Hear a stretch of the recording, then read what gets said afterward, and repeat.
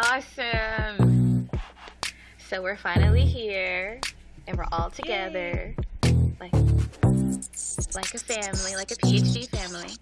Although I guess then, if we're a family, Eric and I would be like long lost family members because we have just met each other. It's like the True, but the you know what? outside baby that shows up on episode 22. Right, like the mid-season finale where you're like, oh my gosh, the family's finally starting to come together and solve their problems, and then the outside baby appears and you're like, Dad, That's how really could you do that to Mom? I can't believe this. And technically, he didn't do it to Mom. Oh, very true. Okay. Snap. Double snap. I'm trying to make sure I have a job. If this PhD thing doesn't work out, maybe I'll do some jokes.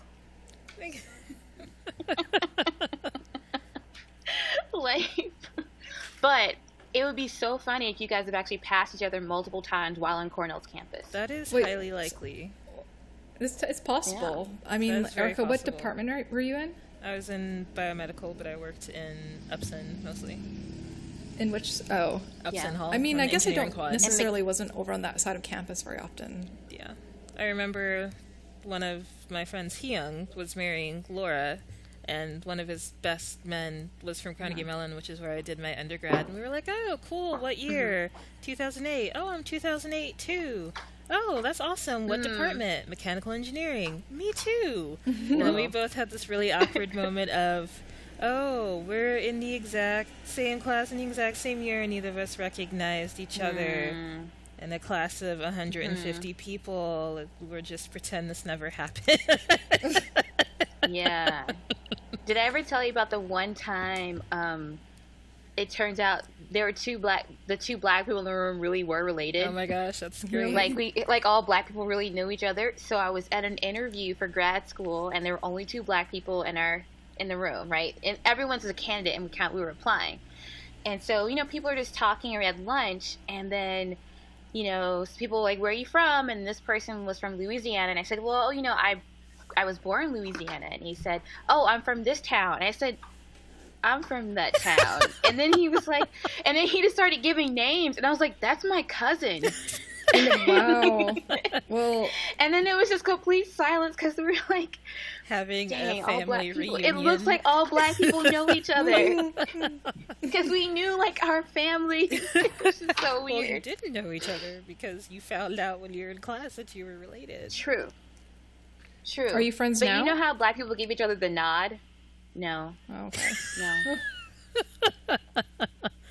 No. I don't even know what happened to him. Maybe he didn't go to grad school. Maybe he, Maybe you were like, maybe this is Highlander and there can only be one. Only be one. Yes, only one successor from the Wayne family. Oh. She says she doesn't know Yeah. what happened, but really... She killed him and absorbed his powers. Exactly. If we check that enormous called my meat freezer people, in and I your was like, no. basement, he might be there. Just saying. It's a possibility. Oh my god. It's possible, but yeah, I don't know. Should we do an introduction? I think we should. This woman deserves all the introduction. Okay.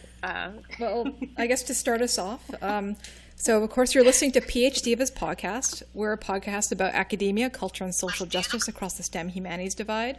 Representing the humanities, I'm Dr. Zine Yao. Representing logic and all that is good in the world, Dr. Liz Wayne. Okay, I'm fine with being evil in that respect. Sure. I'm chaos. Man, I love messing with Zine. She's all like in English and humanities, and I'm like chicken, sleep. I represent just so many good things in the world. Like, I can't have chicken and sleep too. You wouldn't respect it. But anyways, the we gonna hapless make it bystander in this It's like a conversation throwdown is our guest for happening today. I know, the hapless bystander. She's just been chuckling all this time. So I'm happy to introduce you guys to someone who is just so amazing and who's probably going to stab me if she were in the same room with me because I'm about to brag about her. So yeah, she's giving me this look. True So facts. Accurate and true Dr. facts. Erica Pratt. What?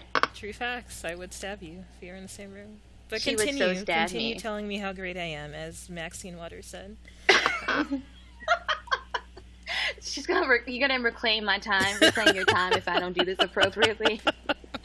Like, Don't recite my Wrap it resume up. because I was there. Did you listen to the gospel version of Reclaiming My Time? oh It is my the god! greatest thing. So she was on The View. It gave me life. I promise you guys, I will give her the introduction. But Maxine Waters was on The View, and they were asking her how she felt about the gospel song. And then while she was talking about it, the dude comes out singing the song. And That is amazing. that gospel album cover, though, that got like they just like Shirley Caesar's like pictures, like put her face on it. Have you seen this? Yeah. Yes, the album cover Oh with my like the God. fur coat, straight 80s throwback. I haven't laughed so hard since that guy made that mistake with the Yahoo quote and said Trump was asking for a bigger Navy and said the other word Navy. Oh, yeah. I haven't laughed so hard on about Twitter that one. since then. Yes. But anyway, that one, she is that so was good racist. at diverting attention. Dr. Erica Pratt has a PhD in biomedical engineering from Cornell University. She was an amazing person in grad school. She was a few years ahead of me, and I got to see her just be completely amazing and just a great role model. She won an NSF Graduate Research Fellowship Award. She was just really awesome, just amazing in research. Always there to give a great read. And by read here, I don't mean the books, but I mean to tell you that you're doing wrong and that you are factually and scientifically incorrect, and here are all the reasons why. And it was just amazing. Just a really great person to watch go through the program, and inspires me by how she talks about science and how interested that she is in science. As she mentioned before, she has a bachelor's in mechanical engineering from Carnegie Mellon. Mechanical? Double major, mechanical and biomedical. Yes. Mechanical and biomedical engineering? Yes. Okay. I went to Carnegie Mellon back And- when no one knew what biomedical engineering was, and they were worried about Yeah. your ability to get a job because Carnegie Mellon is very proud of its engineering placement rate. So to major in biomedical engineering, when I first started, when the major had first started, really, you had to double major in a traditional engineering field, so mechanical, electrical, chemical, materials, etc. I So see. to do biomedical at that time, you had to double major. And we're definitely going to talk about that. Yeah. And my favorite piece of information, she is from Oklahoma. She is a Represent. Sooner. Boomer Sooner. And always makes me feel better to be in the room because I usually have to say I'm the only person from Mississippi I've ever met, but now I can just start saying things about Oklahoma when things get too real about Mississippi. So have always appreciated that. So welcome to the podcast, Erica. Thank you for having me. It's exciting to be part of this really awesome podcast that you've put together over the years. I am proud of you guys, what you guys put together. Yay. Yay. This is great. So, oh my gosh, where do we start? So why don't you tell me about, I won't talk about baby Erica yet. So I'll admit for our listeners that part of this podcast is to talk about how awesome Erica is. The other part is to get her to answer questions that she's never been able to answer for me. Oh, really? So she's basically getting interrogated now. Because she just always like sneaks away, or she's like, no, Liz, no. I mean, to be honest, I reserve the right to still say no because I never act right in public anyway. You had higher Never. expectations that I would be respectable just because you're interviewing me for a podcast. I'm sorry. Sorry about it. Sorry, not sorry. Sorry, not sorry. All right. Well, I'll start with some basic questions, and I will work my way up to baby Erica time. So, tell me about biomedical engineering and how you became interested in that. It's actually a really funny story. I think my entire Is it gonna be research funny? career has been a series of serendipitous conversations with people And Mm. perhaps my not necessarily giving everything the full weight and consideration that I would at my current age, but that was probably a good thing to be a little bit more spontaneous. So I had started out in baby Erica times, as you say, actually writing and illustrating. That was my main thing. Really? I did that while I was homeschooled. I thought I was going to apply to RISD or something, and I eventually decided... What's RISD? In my early teens, art school. Like arts Rhode and Island School of fine Design. arts. Yeah. Yes. They're pretty cool. I had a dream that I would be an awesome artist, and then I realized that artists have a really hard time making money, and baby Erica was a big fan of having money. So I decided that I needed to find a job that paid money, and science seemed like such a thing. So I decided that I would become a science and maths person, applied to the Oklahoma School of Science and Math, attended there, and thought I was going to be a biology major. And one of the people on my floor had actually printed out a article, I think it was from Forbes, saying that biomedical engineering is the wave of the future. Biologists are on their way out. This is this hot new field, and it pays even more money than biology. And she was like, hey, this article says that you should be a biomedical engineer. You should do this instead of being a biologist. And I read it. Yeah. A Forbes article that was 2 to 3 pages long at maximum, and I said, that sounds like a great idea. So I shifted my focus to applying to biomedical engineering programs across the country. And then once I was on campus at the universities I had been accepted to, hearing people describe what the major entailed. And again, I had started when biomedical engineering was very new, so every department had a very different vision of what biomedical engineering would be.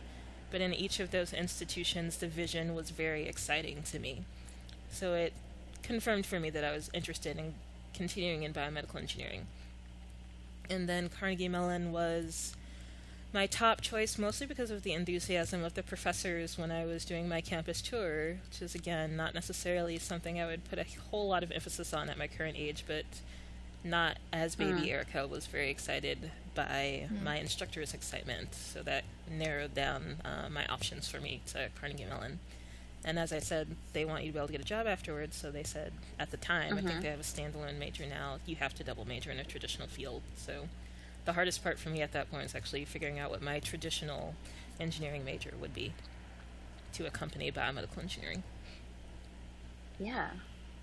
And did this actually function as two completely separate majors, or was there some overlap in the course requirements? There was a lot of overlap because biomedical engineering had many different tracks. It wasn't an independent standalone major at the time that I was attending Carnegie Mellon. It had tracks that were basically offshoots of specializations in the core engineering majors that Carnegie Mellon offered. So there were chemical engineering-oriented biomedical engineering tracks, mechanical engineering-oriented biomedical engineering tracks.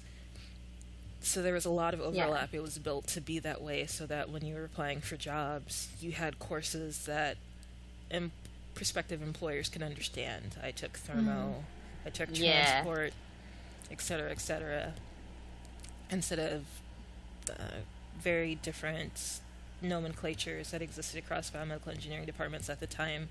I remember when I first started at Cornell, I met other people who had majored in biomedical engineering at other universities, and we literally had no course overlap whatsoever. So I can imagine how challenging it would be for employers trying to hire biomedical engineers at the time, because depending on what university they were coming out of, they could have a completely different training than another university. So I think Carnegie Mellon was smart in emphasizing that you have a structure and root in a more traditional engineering major that has established coursework so that employers can understand you and figure out where you would fit in their organization. So were there any unexpected benefits from choosing to the mechanical engineering double major? Like, do you find that that speaks to like your current research at all, or? It does. Actually, a lot of things that I do are an intersection of mechanical and biomedical engineering. My PhD was in biomedical engineering, but I worked in Brian Kirby's lab, who is a full professor now in the mechanical engineering department at Cornell. And he was focused on microfluidics, and basic fluid mechanics is something that's obviously something that mechanical engineers need to know coming out of bachelor's And being able to apply that at a now micro scale was very helpful to have that kind of mechanical engineering background and intuition. I also found cellular biomechanics to be very interesting. I did some research in undergrad in Phil Duke's lab, and he's a cellular biomechanics guy, and it was really cool to see my mechanical engineering classes that didn't necessarily have biological components being applied to a biological question, so I could really see even at the early stages of my degree where those things could intersect, and that was always interesting to me. Not just the genetics of the cell, which is something that I think people usually have in their mind when they think of what is a cell doing. They're thinking of the instruction manual telling the cell to go do X, but how does the cell interact with its environment? How does the environment affect the cell? Those are questions that always excited me, and mechanical engineers actually have a lot of utility in that intersection. Yeah. So one, when you were talking about what advice people were giving you going into biomedical engineering, I just started laughing. I'm not sure if you heard me laughing. Oh, yes, I definitely over that. Because it's not about you in particular, but this narrative. And, I don't really think that a lot of that has changed. Oh, no. The biomedical engineering field is really when I was entering developed. high school was this field is going to blow up. And engineering in general is great because all of the boomers are about to retire, and here we are, X decades later. I know, and they're boomers still hanging have on for not dear life. retired. It's like they're zombies, just holding on.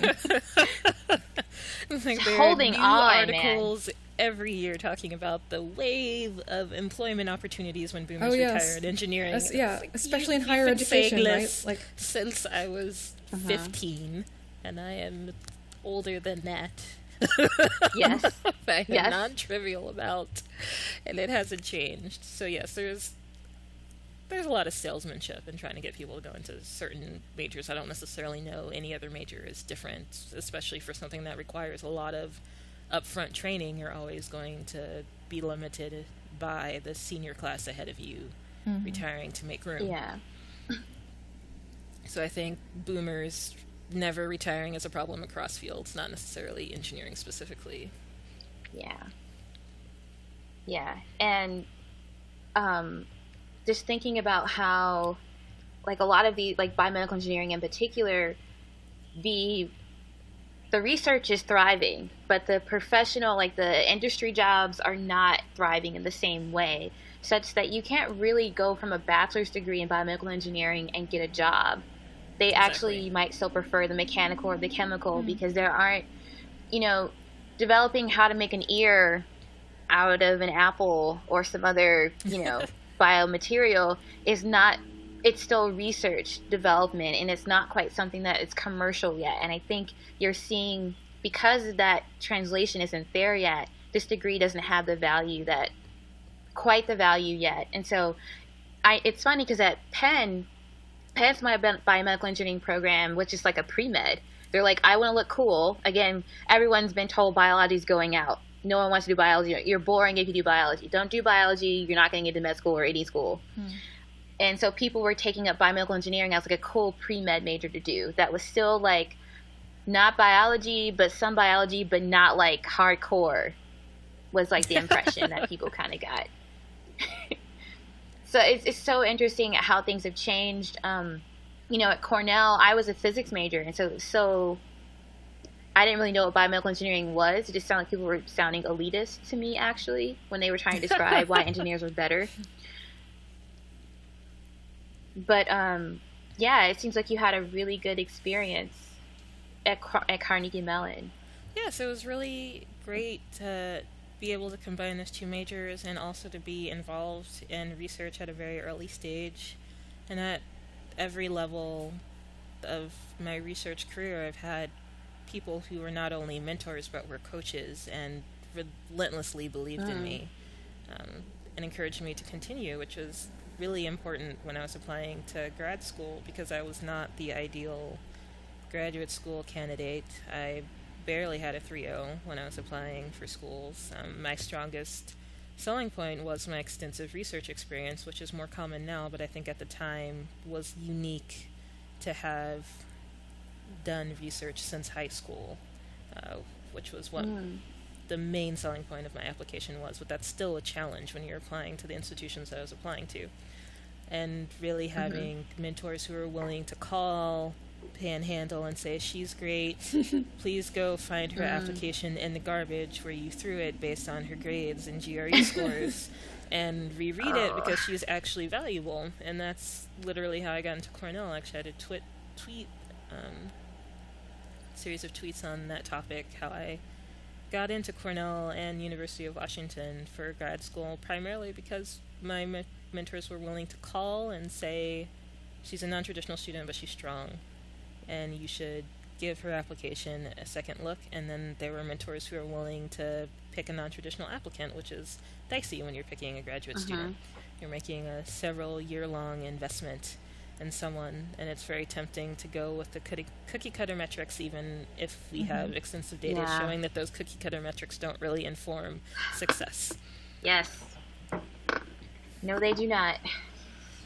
No. I'm really glad you brought that up. Can you talk about, you mentioned mentoring versus having a coach, and what do you think that, could you explain what you mean and what the difference is? Sure. To me, mentors can have varying levels of interaction with their trainees. A mentor's job, especially at the undergraduate level, for example, when I was doing research experience for undergraduates, is to pick a project of appropriate size and scope such that it can be executed and the student will learn something. So you're not spending the summer scrubbing glassware, for example. They get a taste of the research experience. They have an opportunity to interact with your lab. I don't necessarily see a mentor, especially interacting at the undergraduate level, as having a lot of in-depth hands-on time. You're usually leashed under a graduate student or a postdoc, and you interact primarily with them, and then the mentor interacts primarily with that trainee to inform how you're doing. My experiences were a little bit different in that I had coaches, and these were mentors who were willing to come into the lab, sit down with me, troubleshoot problems that were not necessarily great uses of their time, especially during grant season, which is usually when REUs are, and really reiterate over and over again that you have strengths in these certain areas. You should think about continuing in these fields. I'm happy to support you. Please keep me updated. And then we'll follow up to say, give me updates. How's your career going? Because Liz knows me. I don't like to brag about myself. And that is one of the worst traits to have as an academic, because academia is 95% about bragging about yourself relentlessly to anybody who will listen. And Cornell taught me that. Yeah, I luckily had coaches who were willing to literally send emails to their undergrad that was only there for a summer and say, hey, what are you doing now? What are your updates? Send me your new CV so that when you're applying to things, I can write you letters of recommendation. I think they were that invested in my ability to succeed, and that is something that's exceptional. That's not standard for a mentor. It's not required for a mentor even, but it's really great to have when you experience it, because it makes you have a positive voice in the back of your head when you have that negative voice saying, I'm not sure if I can do this, I don't really look like anyone around here, I don't have the same life experiences as everyone who's trying to do this, I don't have the grades of everyone else who's trying to do this, I'm not quite sure I should be here. To have coaches who are willing to push all of that aside and say, no, I'm an expert, I'm a professor, I have trainees, I know what success looks like, and you look like success, so don't listen to that. Yeah. That is incredibly important to have if you're a non-traditional person who's not going to make it by cookie cutter metrics, because there's so many ways to tear yourself down by comparing yourself to others who are in the same race as you, that you really need people who are willing to say, hey, I'm several levels above you and I know what it takes to succeed, and you have that. So don't quit. I am so here with you. Oh my gosh. This is resonating so much with me, Erica. I'm going to ask one more question, Zion. Don't apologize. I'll ask multiple questions, but I know I feel like I'm just like going straight in. But I had a similar experience actually, and I'm hoping that can you talk about what it was like when you were applying to grad school, So for me, I also didn't have a very high GPA, but I did a lot of research and I knew where I wanted to be. I knew that I wanted to be at a top 10 like institution. I knew I wanted to be like my brain, my internal ego felt like I was really smart and I needed to be there. But I knew that my grades didn't say that. And I knew that people around me weren't exactly also telling me go to grad school. And I found that it was a big internal struggle for me to even put myself out there to say I deserve to be here, when I felt like all the statistics and the people around me were saying, like, maybe you shouldn't be here. Exactly. And so I'm curious if you can kind of talk about what that felt like for you, like senior year pushing to do something that was, like, totally not what people were expecting you to do. What that feel like, and how did you get through that to actually submit the application and do those things?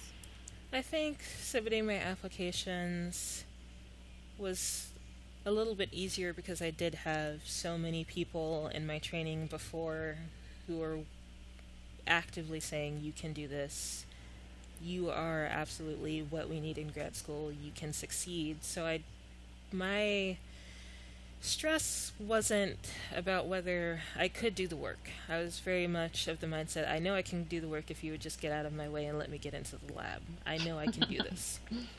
And part of that was because I had coaches for years who said, absolutely, you can run this race. You are as good as grad students I have in the lab now. You should absolutely go to grad school. It's going to be a challenge and it's going to be a fight. And I think another important part of managing my stress levels when I was applying is that my mentors were not just, you can do the work, but they were also honest about how the deck was going to be stacked against me. I had PIs who said, you're a black woman. You're going to have to advocate for yourself twice as hard, jump twice as high. This is just a fact. When I was in training, I was very poor at presenting my work. I was very shy. I didn't like discussing my research in a public setting. And I remember when I was at Cornell, my mentor, Itai Cohen in physics, was relentless about making me practice. Ooh. He said, this is a... Itai is... Sorry, we probably shouldn't name names like this, but I feel you now. Itai I understand. Was such a great mentor, and he just laid it out. He was like, you're a black woman, you need to be able to communicate clearly and forcefully your work. This is something critical not only for scientists, but especially for you, because you aren't what people expect a scientist to look like. And I improved so much from that. And when I was applying to grad school, my mentor at the time looked at my list and said, I will fight for you, I will make the phone calls, I will write the recommendations as strongly as I know how, but you need to be prepared for the idea that you're going to get rejected from every school on your list, because I had a very aggressive list. And because I had that balance of, you can do this, but you have X, Y, Z hurdles to overcome, I felt like I had a battle plan. I was like, okay, I've got this in my gear set that makes me strong, and then I have these mountains to climb. And how do I dress those as clearly and convincingly as possible to say, hey, I don't have the grades that you're expecting, but I have all of these other great qualities and you should overlook them. So it really felt like I was going to war against the admissions process. I didn't really ever feel like I didn't deserve to be in those places. I felt that the criteria didn't understand a person like me, and I needed to figure out a way to explain to them that I was exactly the kind of student that they were looking for. And having mentors, both PIs, but also the grad students and postdocs who mentored me, who are also incredible and also advocated and read over my applications and read over my letters, wrote amazing letters for me. I just had such a great support network at the point where I was applying that it just felt like a battle that had to be won, not because I wasn't worth it, but because that's just how life is. And I think that's something that black women get trained in extensively. It's not you, this is just the terrain that you must conquer to be yourself. And that just felt like a very familiar territory to be in. So it wasn't super stressful in terms of, do I belong here? It was stressful in terms of, will I get in? Because I had hinged so much of my value and self-worth in my ability to do research, because that felt like the one thing I did well. So there are students who graduating with 4.0s, there's students who are doing honors theses, which were gated by GPA, so even though I was actually doing really great research, I could not get that honors research title because my GPA wasn't high enough. Couldn't get the cords and the ribbons for when I was graduating, so it really felt like I had failed at achieving all these other things that are marks of success, especially coming out of undergrad, and research was the one thing that I excelled at. I really wanted that to be recognized. It's not that I didn't think it wasn't there, it was that I wanted the world to recognize that I excelled in this one area, and that made it okay that I wasn't great at these other things, that I was still a smart person, I was still valid as an engineer, I wasn't a waste of an admission slot. You know. So I really just wanted to get into top institutions so I could say, see, I was worth this effort. I deserved to be here all along. Not because I didn't think I was worth being here, but because I wanted other people to realize that I deserved to be there. Yeah. Yeah, that's powerful. Thank you for sharing. Oh my gosh. I'm really glad I'm really glad that you had good mentors, though, and I'm really glad. I'm curious, when you got to Cornell, what was the environment like? So now you reach this big hurdle that you had applied, you put yourself out there, and you said, I am worthy, I am qualified. And now you're here, and now there's another hurdle of like, well, now that I'm here, I have also, it's like another road to prove. And I'm guessing, what was that like for you? So PhD... Like starting your PhD program. Starting my PhD project was still fun, because the project I selected had a really great postdoc on it, Jason Gleghorn, who's a PA at Delaware now. And between him and Brian, I had just a fantastic mentoring team to try to get up to speed. I did do my undergrad in mechanical engineering, but the level of coursework that I needed to take to try to catch up to where Brian's group was, it was non-trivial. So it was really good to have them there. They were available to answer my questions and make sure that I understood the topic, and I was able to apply a lot of the research that I had done in undergrad right away, so that really helped to bolster my confidence. I'd say my early PhD was probably very enjoyable. I liked taking courses, I liked working in the lab, I liked having the mentorship team. My thesis project was tough. There are always those projects where everyone secretly knows that it's like murdered 14 postdocs and counting, but no one talks about it. Yeah. So yes, that was. And they hope that the new grad student doesn't understand what they're actually saying. People knew. No one in my lab knew. It was tough. I was working on a chemical method to release circulating tumor cells from our microfluidic devices after we'd isolated them, and that would have been pretty nifty. Shine a light, release your cells. Very easy and straightforward, except the chemistry was very difficult to work with, so I spent 6 years of my life on that project, and I really invested a lot of myself into that project, and unfortunately I didn't ever get it to work out, which at the time was very devastating, but in retrospect is to be expected. These things happen in science. But I remember at the time it was very frustrating, and we had set up a teleconference with someone who was a surface chemist, so he would know more about the challenges that I was facing, and he said, oh yeah, I worked on that for 3 years in my postdoc and never got it to work. Wow. And that was the moment where I was like, okay, so I think I'm not ever going to solve this one if a person with a PhD in service chemistry, he's spent 3 years of his postdoc on this chemical and couldn't get it to work. I think I need to wrap this up. So my later PhD was kind of stressful. But early PhD was actually quite fun. I really enjoyed that time in the lab, where I really like just being able to absorb knowledge from other people and learn new techniques and apply them and have them work out. Like, that's a very gratifying thing. I'm a very hands-on scientist. So, like, taking a technique and putting it into my own hands, putting my own spin on it, and seeing things work out. That's a very gratifying thing for me. So I can't help but wonder, since my understanding is like I guess in science, like negative results are still results. Like how did you manage to maintain like the momentum to continue moving forward, especially during the end of your PhD, given the fact that you were set up with a project that you were so many years into, but no one had ever been able to succeed in? Like how do you manage like what your goals and timelines are? Like how do you manage to maintain your sense of spirit? That is an excellent question. So I think that is still a big area in science that needs to be addressed, is how we deal with negative results, because it is still very much a thing that's swept under the rug, and people will mention it at conferences. Oh, this doesn't work, XYZ doesn't work. And it's gotten a little bit better. We have journals now that are willing to publish negative results, but it's still not necessarily a respected thing. Rigorous exploration of a phenomena to report that it does not affect anything does not get scientists excited. It's not a thing. Or grant agencies. It doesn't get grant agencies excited.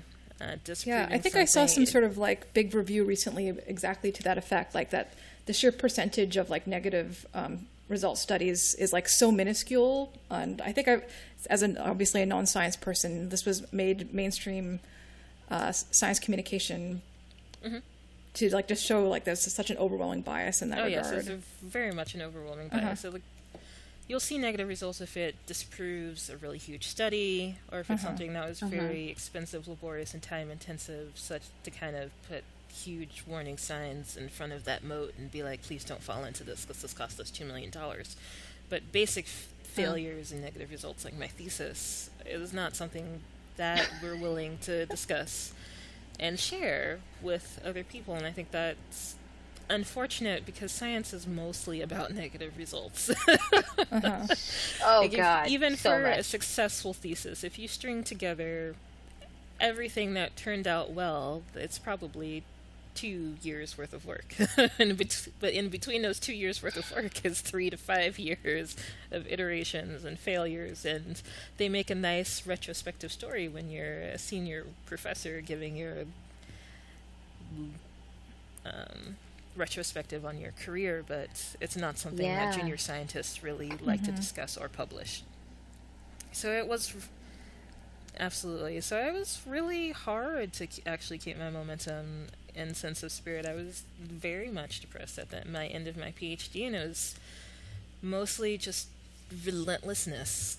I'm very stubborn about trying to solve problems, and I continue to try to solve the problem, but when you have so much of your emotional self-worth work wrapped up in a project that's not working, even if you're giving it 110%, it's not a smart 110%.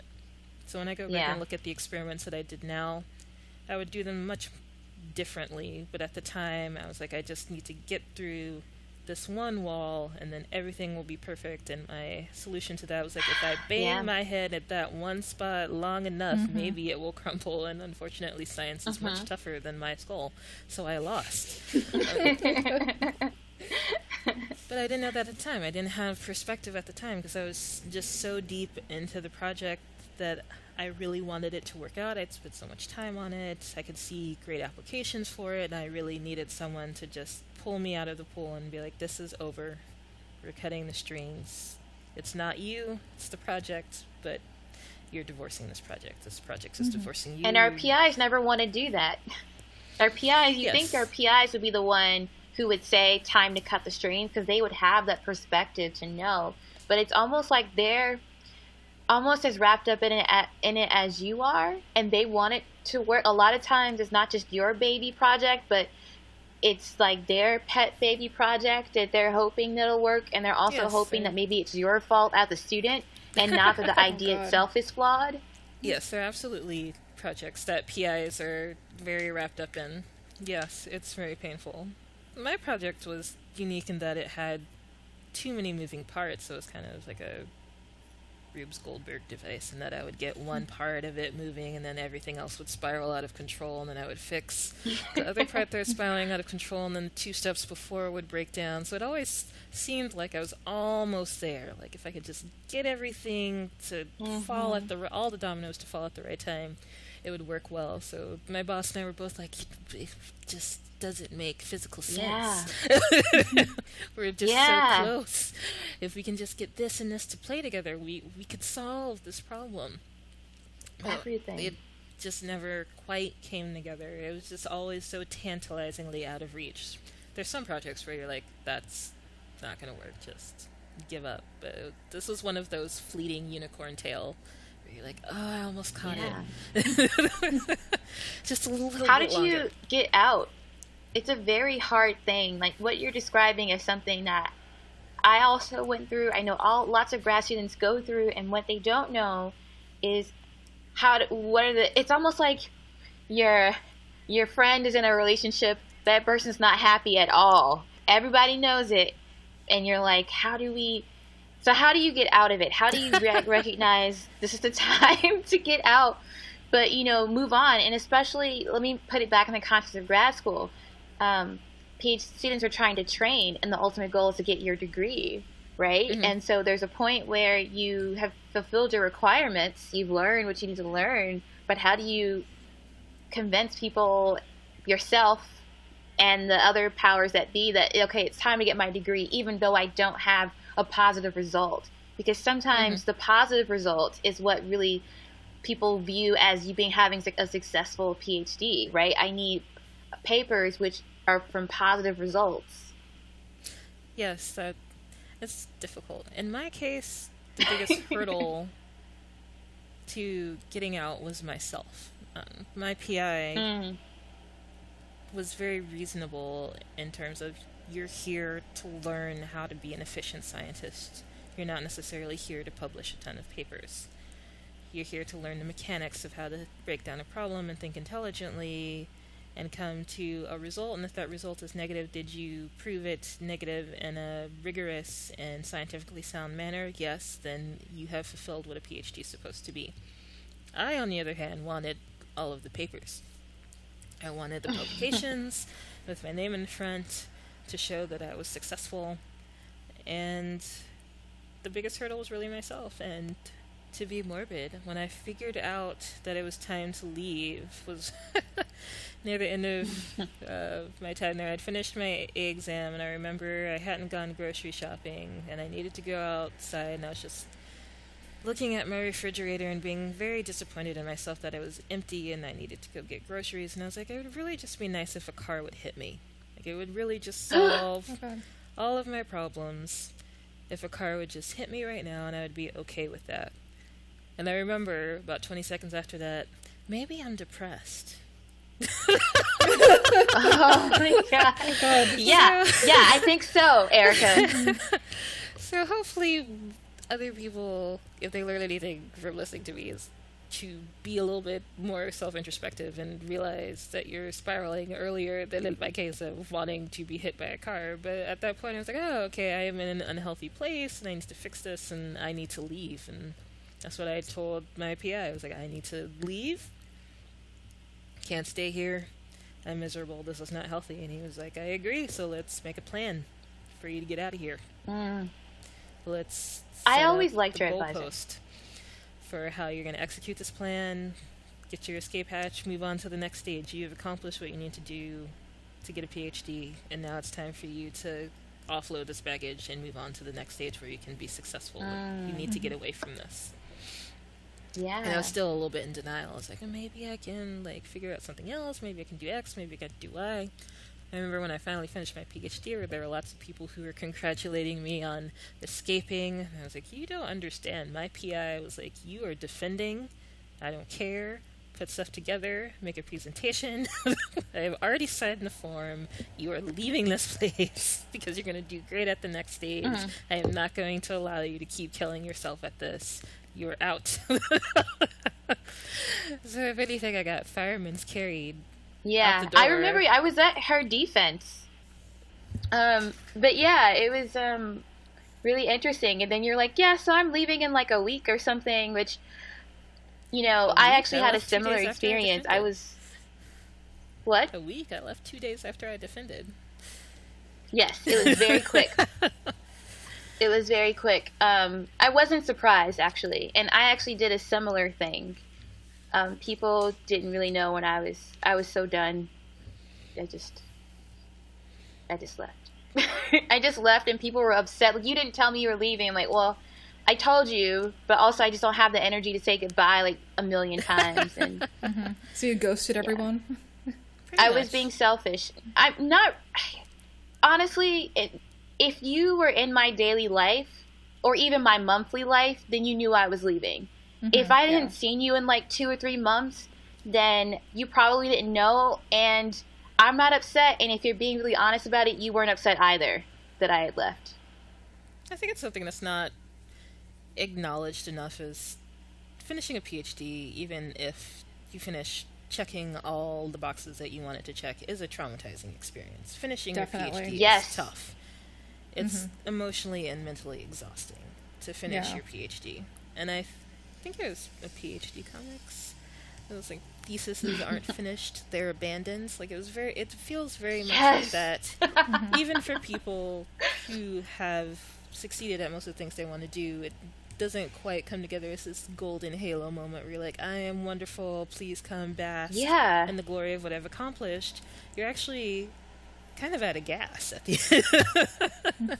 Yeah. Definitely. I totally relate to that. I was so burned out. Like, I was sleeping like over a dozen hours a day. Like, Absolutely. There's some like, it was not just physical exhaustion, like, it's like my soul was exhausted. Exactly. You've just given your heart and soul for however many years to a project, and it just never, finishing a thesis just never feels big enough for how much effort you put into it.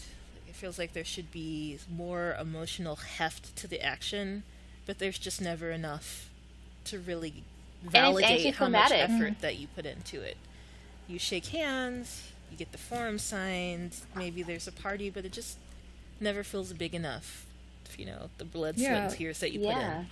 I was going to say that this reminds me of a conversation that Liz and I had, and we coined this phrase that I was like, we should use this for a podcast sometime, which is postpartum dissertation depression. Do you remember this, Liz? That's excellent. Excellent. Yeah, I do. That could be a Twitter hashtag. Please exactly. Tell us about your postpartum dissertation It really depression. could be. I fully second it. Yeah, because I do think I was so tired that people were upset with me, and I didn't care, which is usually not my MO about these types of things. But I think I was just so tired, and this is a good question to ask you too, because it took me, I had projects that worked, and I also had a baby project that just did not work, and at the end kind of realized it was one of those, a lot of people have actually tried it, but no one says they failed, and other labs were smart enough, quote unquote smart enough, to have abandoned that after a year of work, whereas I've been doing this for 5 years and like over 400 surgeries into it. And so I had this vision of my vision of success in grad school was papers, multiple papers, just like a marathon that I had finished successfully at the end, and I'm like clapping at the end, and I'm like high-fiving people, and I'm like taking these awesome pictures, and I was just so tired and burned out, and also my thesis wasn't what I thought it was going to be, and in the way I felt, I wasn't proud of my thesis because it wasn't the thesis that I wanted. Exactly. You have a vision. It's like parents who project on their children of how they're going to grow up to be perfect, and then they're disappointed because you don't meet that expectation. That is almost exactly how PhD students are with their thesis. And I knew it was a thesis. I knew I earned my PhD. I really just wanted you to be better. I just really wanted you to have this extra thing, and I really don't know why you just couldn't do that for me. I don't know why it was so hard for you. I tried so hard. I gave you everything. To just give this for me after all that I have sacrificed for you, thesis. The least you could do is be perfect. Right? Like, this is the least you could do for me. So Yes.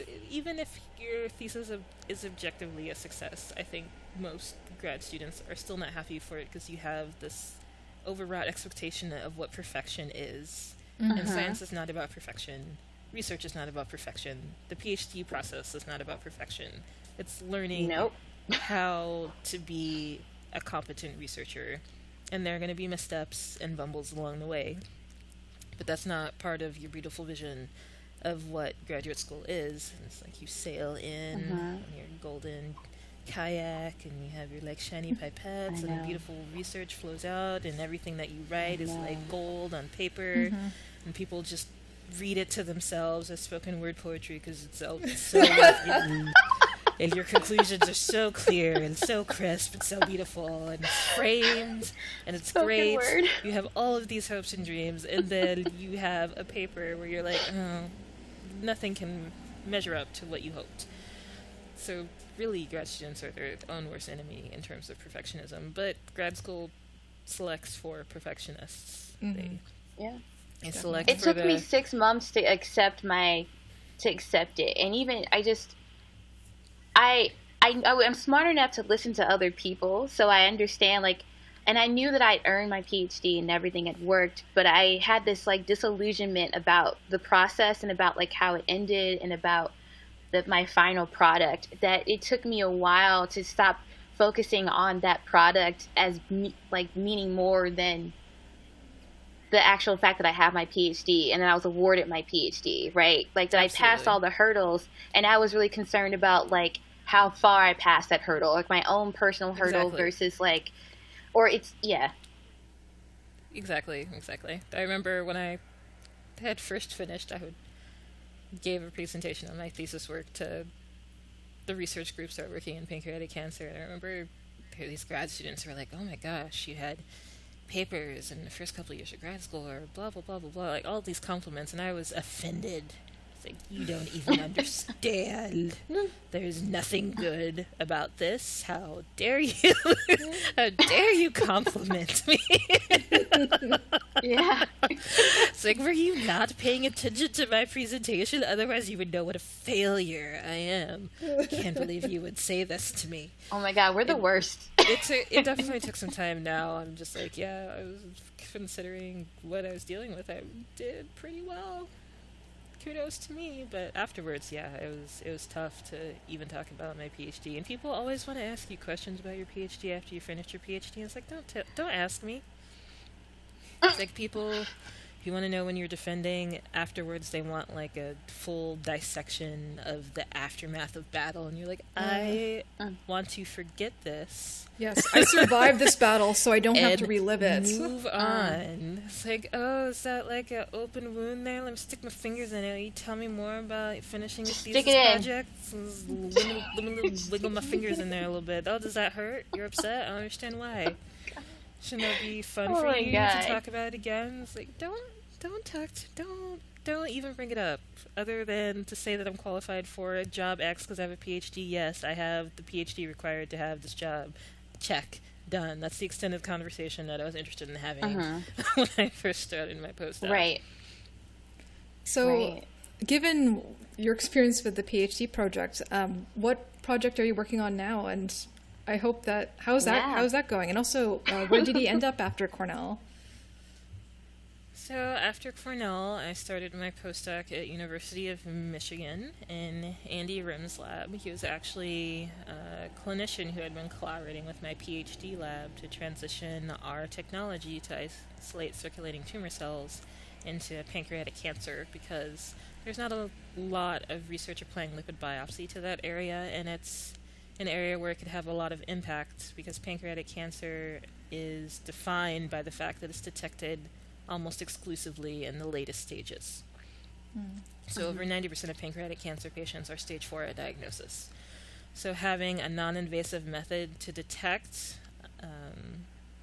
cancer burden earlier in the process could completely change how we treat pancreatic cancer, which is not necessarily the case in other cancers where we have better biomarkers and better care options. For example, prostate cancer, where PSA and age are pretty good at informing when a patient needs to start coming in for regular prostatectomies.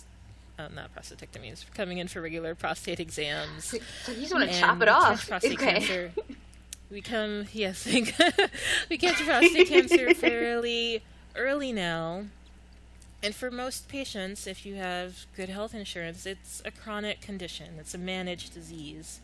So early diagnosis is not as critical there as it is in pancreatic cancer. So we saw an opportunity to make immediate impact there. And he had been collaborating with another grad student in my lab, and I got to see the research that came out of it. So I was already excited about the idea of working in the space, and he was excited about the idea of having an engineer learn biology under his guidance, because he was able to see how engineering could impact his work, and how if engineers can be better educated on what questions to ask and what devices to design, that we could really drive the field forward in ways that if you keep everything disparate and compartmentalized, we can't. So I started working there, and a year later he was recruited to MD Anderson Cancer Center in Houston, so I moved down to Texas with him, and I've been here for about a year.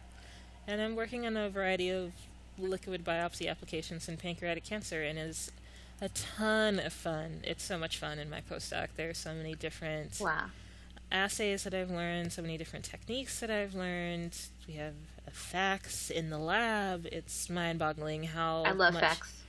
How much data that I'm generating, and the fact that I can generate data and my data makes physical sense, which was a challenging part of my PhD, where like the laws of physics were not being obeyed as far as I could tell. So it's really satisfying to have projects that obey the laws of physics and biology, and having so many resources available and being immersed in a clinical environment. I've just learned so much in terms of how to communicate with clinicians, how to understand biological questions, how to communicate those questions to figure out translational impact.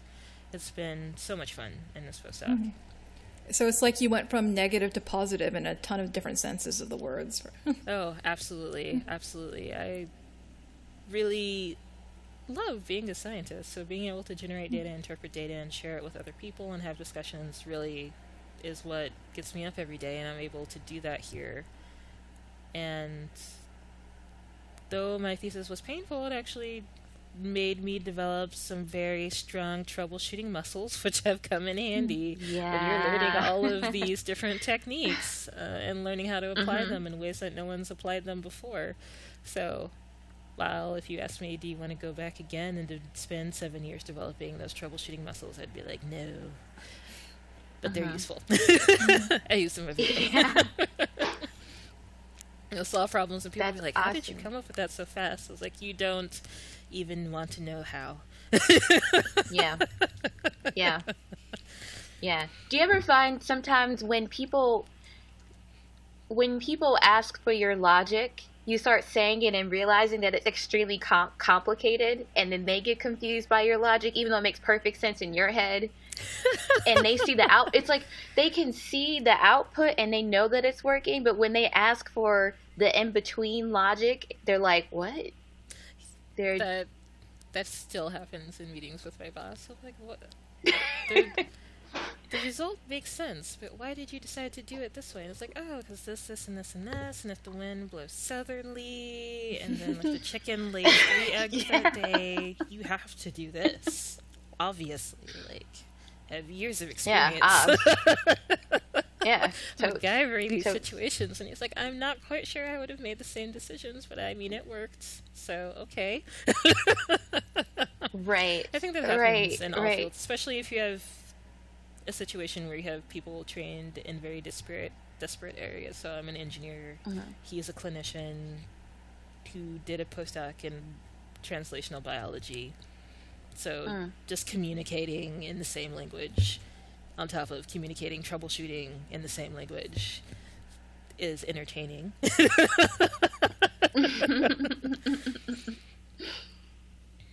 I work with a doctor, and I've grown to enjoy our interactions, but I think they're funny because usually it's like I'm pitching ideas to him. And he's like, that's not going to work.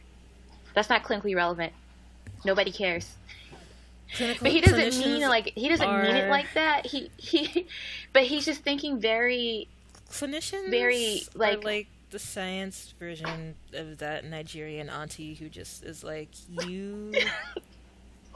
There's this hilarious tweet of a woman who had tweeted her Nigerian auntie to say that I've gained an inch and I need you to alter the bridesmaid dress, and her auntie, being as black aunties do, was like, I'm having a good day today, the dresses are made, do not embarrass me.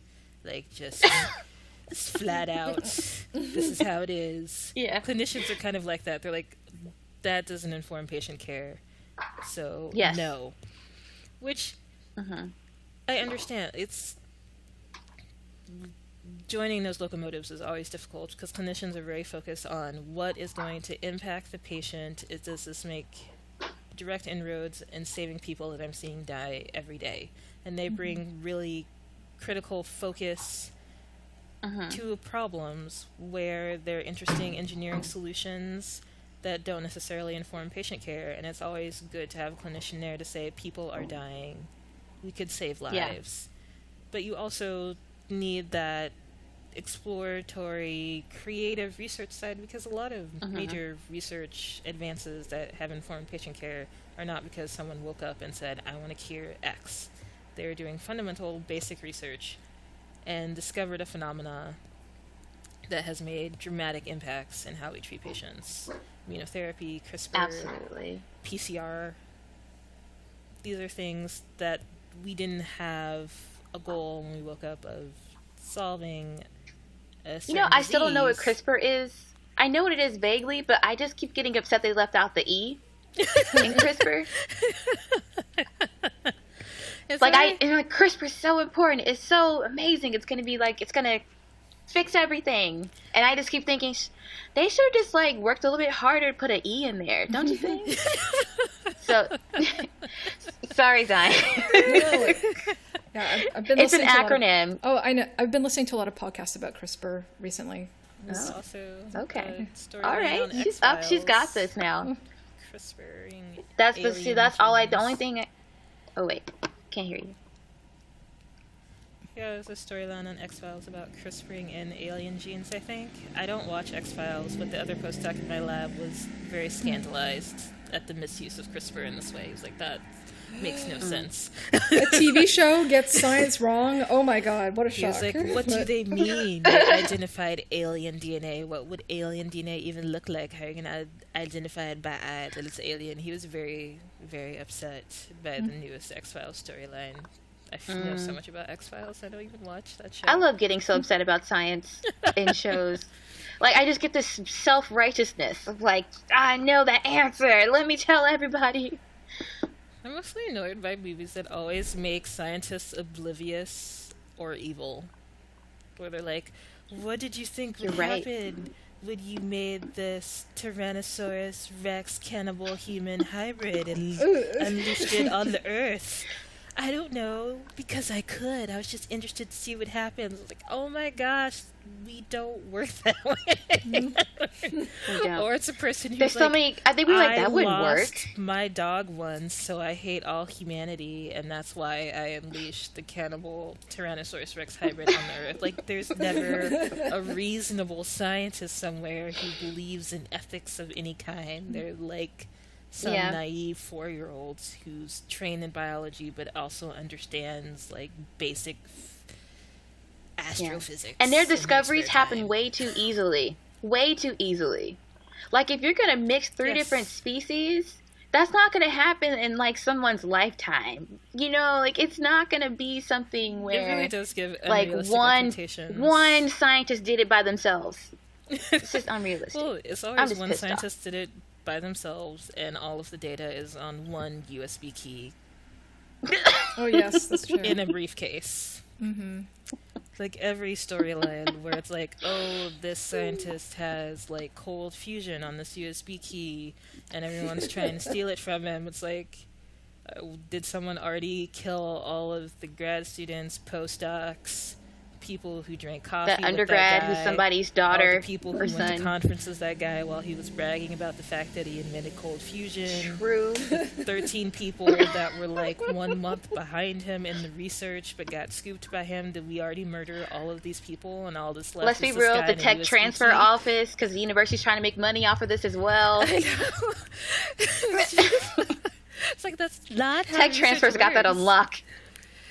Yeah. Also, the idea of the solo scientist, brilliant scientist, is pernicious because it makes people not understand how teams are critical to how science works. Yeah. It really buttresses this brilliant white male scientist narrative that's been perpetuated for decades. It's like, oh, there's this guy in a room thinking really hard and solves all the problems. It's like, that's not how... He's just like Yeah, I was squeezing going his to say brain. that when you described like the scientist as like this spoiled 4-year-old, that I was like, oh, given some recent things happening in science, seems like some of them are spoiled 4-year-olds. Honestly, Oh my Some of god. them are spoiled 4-year-olds, but there are a lot of scientists who aren't spoiled 4-year-olds trying to reel them in, and you just never see those people given a voice, and both in just entertainment, but also in media when people are discussing these really inflammatory things. They don't necessarily seek out scientists that give the reasoned but boring answer. They seek out a person who doesn't really work in that field who's willing to give the exciting answer. It's like, no, that wouldn't happen because we have laws now. That wouldn't happen because there are minorities and women and indigenous people involved in science, and we are all dedicated to making sure the atrocities perpetuated upon our persons are not repeated. So no. You would know that if you knew that there were women and minority indigenous scientists. If you Right. actually acknowledged that we would existed, then maybe you would be slightly less concerned at this terrible scientists going to unleash horrible things on the earth, because there are people who are both scientists but also these demographics that have received the pronged end of science applied wrongly and are dedicated to making sure that that doesn't happen again.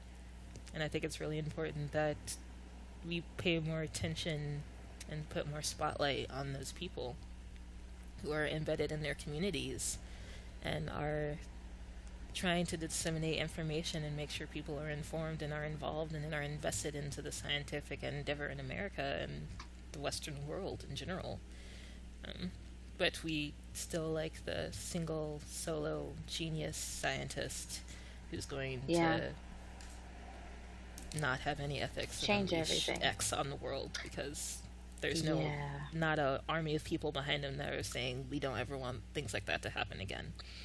I think that's important to make people feel more comfortable with science.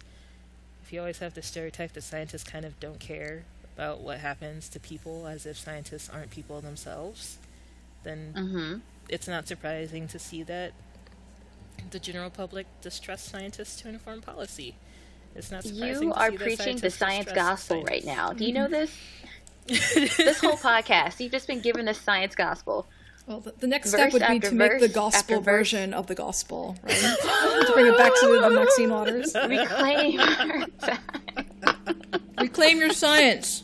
Science gospel. I will be your backup volumes singer. I will 1 have the. through I'll be the one. 3. I'll be your choir. You'll clap. I can't sing. Yeah. Shady church ladies. would Don't worry, strike we me got down if I auto-tune. do it. We got technology on our side. We'll Don't have to forget, we outsource have that. technology on us. So I think we should wrap up here, and we should ask you some fun questions. Okay. I thought Liz we said get that to you like the- video games. Sorry. I Yeah. love video That is games. Okay, Fun question. which consoles and which games? Oh, I'm going to be not a good person. I'm part of the PC Master Race. Oh my god. Though I sorry. did play a lot of Halo in college. I will admit I did play a lot of Halo. Did you have like the earpiece? Well, Like exactly, the she has a speakerphone, headset. talking No wonder to she has people? a headset. But yes, most of my gaming when I first started out was in MMOs, so I've bounced around almost all major MMOs that aren't WoW. My favorite games right now are Crusader Kings 2, which is a grand strategy game. Still making my way through XCOM 2. Tyranny is a really fun game where it's hilarious. Evil has already conquered the world, and you're like a representative of evil, and you have to decide how you're going to manage these various interactions around the world. Evil, or like Liz would say, me, right?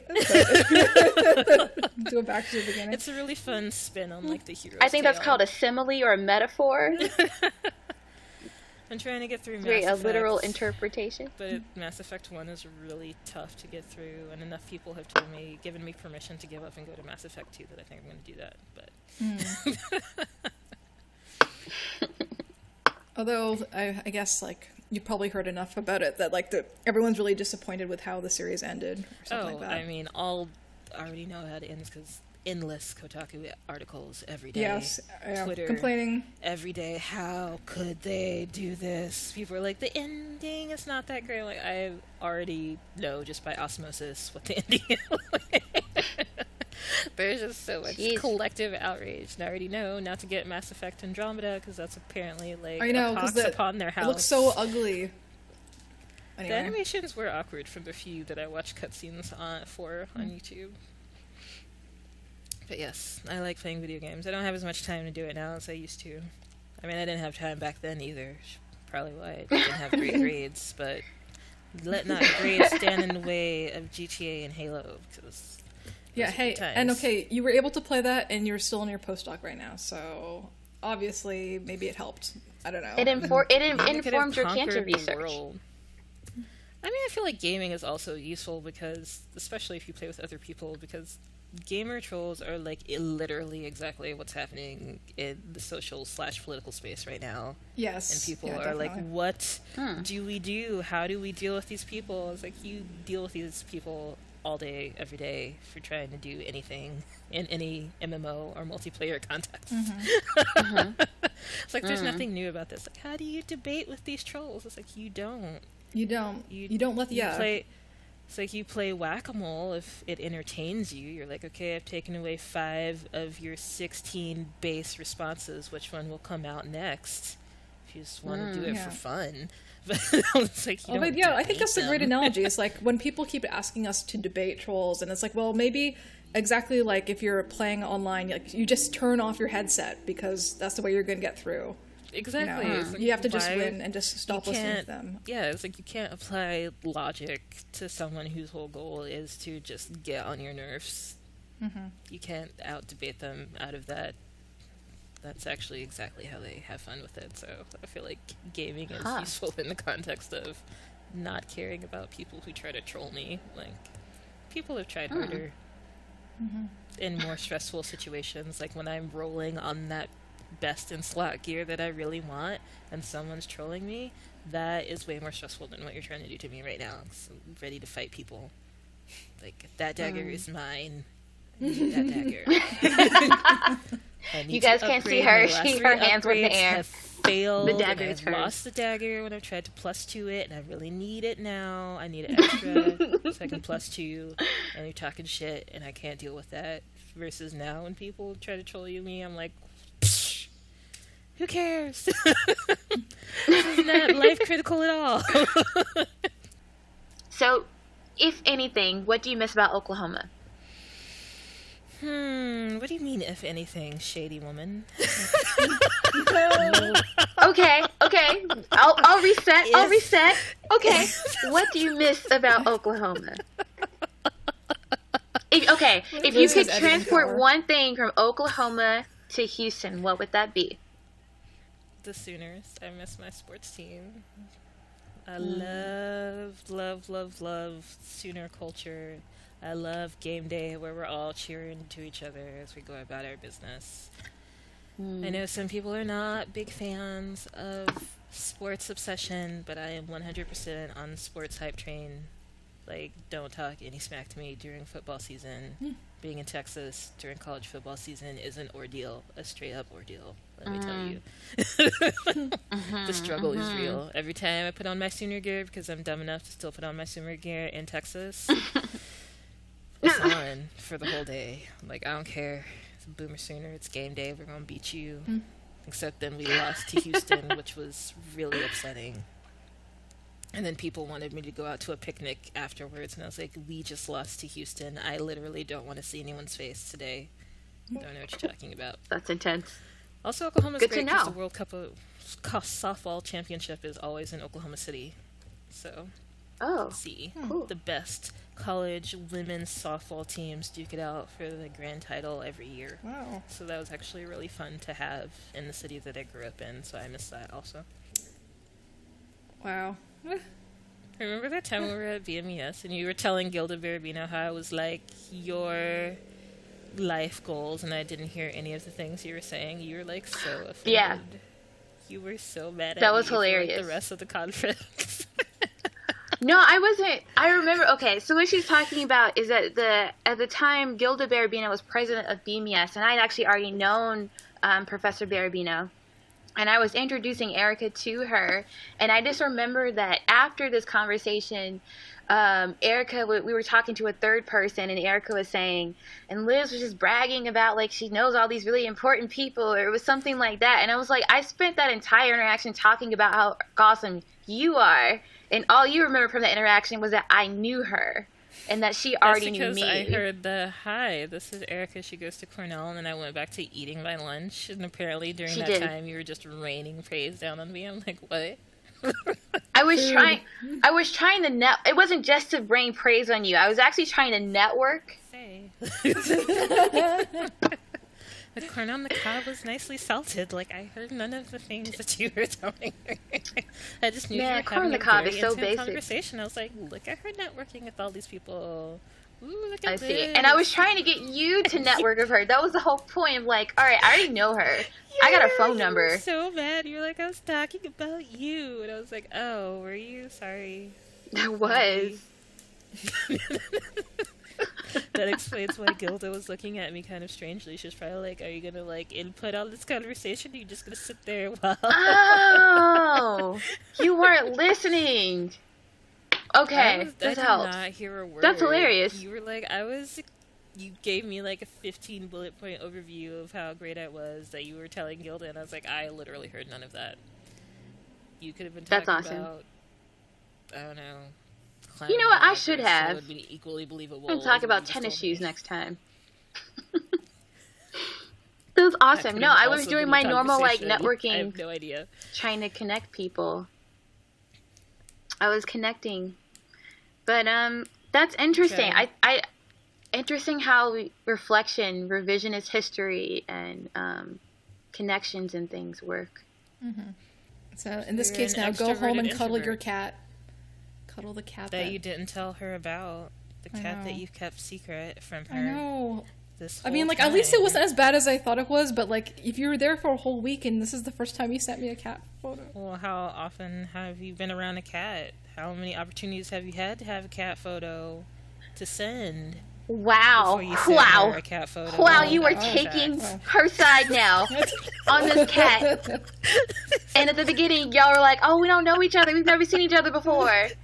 You can't monopolize cat photos. It's like, that undermines the whole basis of your relationship if you're not getting the cat No, photos. that's not fair. And she knows, like, I sent the makes fun of picture me so because I often for know my you cat like loves, cats. but- This is the first picture I've ever even taken of this You know cat. She loves cats, and you're just gonna be out here having a prime source of adorable This is the cat first mess, and cat you're picture I've like, ever "I'm not gonna taken. send And it I to was her." like, this is literally for With Zine. holds. With holds. There's only one video on my phone, and that is the one that just got sent to Zine. Yes. In fact, you know how I have Really? issues with dropping things? It is pretty great. So my phone wasn't working. I dropped it so much that the cameras didn't work. So I and I still didn't buy a new one because Okay. it still like texts and everything. So I finally got a new phone like 3 days ago, which means, and then I took a cat video today. So much pressure. So much pressure. Regardless, I am very thankful for it. It's exceptionally cute. You have This to fat see cat it's that actually can't get up hilarious. because it's too fat and it's just rolling around his belly. It looks like someone Yeah, who's like trying that's what it looks to like. do like sit-ups but can't get it all the way. It's just like It's pretty walking back and amazing. forth. Incompetent fat cats are the best. because they don't know they're incompetent, so they like expect the thing to still happen. I know, and they're just they like, try oh, so hard. Sweetie, no. They try so hard. So yeah. Cat videos, there's a cat, I live with a cat now. Her name is Chloe. She's hilarious because she's the cat that, so the girl, her family has tons of cats, and Chloe is the one that doesn't like any of the other cats. So they took the one cat that, like, can't stand the other cats anyway, and, like, wants to be by herself. And now that she's by herself in our apartment, she, like, runned over everything. She kind of, like... Also, I keep my door closed because I wasn't sure if I was allergic to her or not yet. But whenever I open it, she runs straight in and she checks out my bathroom. And then she just, like, sits on my bed. Yeah. She just runs in. And then, so that video... No, seriously. Her house. You left her out. She's like, how dare you, human? I'll just see her looking at me. When I tried to help her, like, right herself, she got mad at me. She was... Well, yeah, like if you're trying to do your sit-ups and you're almost there, it's just like, rocking back and forth. Eventually I'm going to build enough momentum. I'm going to send you this video. I'm going to send you the video, Erica. Because it's hilarious. And I was like, let me just, like, lift her up a little bit. Like, whoa. It is. Whoa. Okay, my Surface is about to die, so we probably have to do, like, the exit thing, whatever exit-y thing it is. Otherwise, you're going to have a really awkward, just, like, I talk, and then... And Erica, she said she's never coming back, so we're all done. But it was great while it lasted. Erica, do you have any final parting words for our listeners? After that whole cat saga? You didn't have this in the instructions. You know I don't do this. Oh, wow. I'm back to Elizabeth. You know how hard I had to work to get to Liz? Elizabeth Celeste Wayne. I have parting words. I don't know. Believe in yourself. Believe in the people that have supported you so far.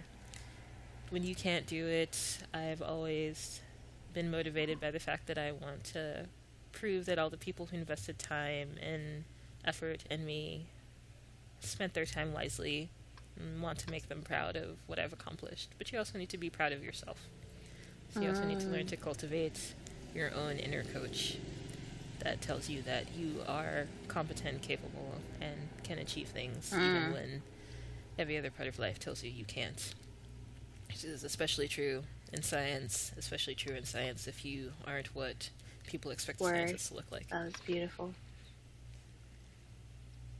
Dr. Pratt out. That's it. I don't got anything else. That's my best shot. You scored. Shot my shot. That's it. It was nothing but net. Awesome. Yeah. It was good talking to you guys. It was good nice to meet you. Hopefully I make it out to meet you Houston. as well. Thanks so much. I liked watching you sass Liz. So much. I sass Liz all the time. It's my second most favorite activity. It's like a cat trying to like attack a bouncy house. It's like a victimless crime. You can't get any traction. It's just like... I just keep coming back. I'm like that little lab puppy that's like, why doesn't the world like me? And like, yeah. Yeah, probably would be accurate to describe our interactions. Like the dog that wants to play with the cat, and the cat's like, I'm just swishing my tail. That doesn't mean living that your best cattail life. It's just me living my best cattail life. Living my best cattail life. It's just such an interesting interaction. Yeah. I know. For our listeners, live your best cattail life. Yeah.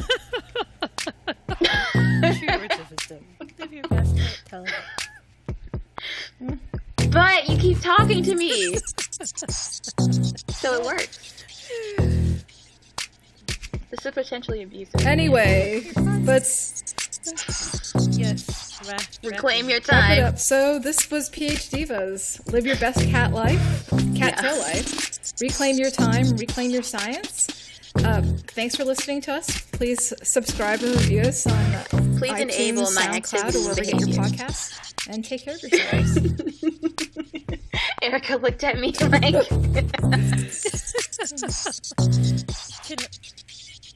also follow me on Twitter Yes. at Pratt_ED.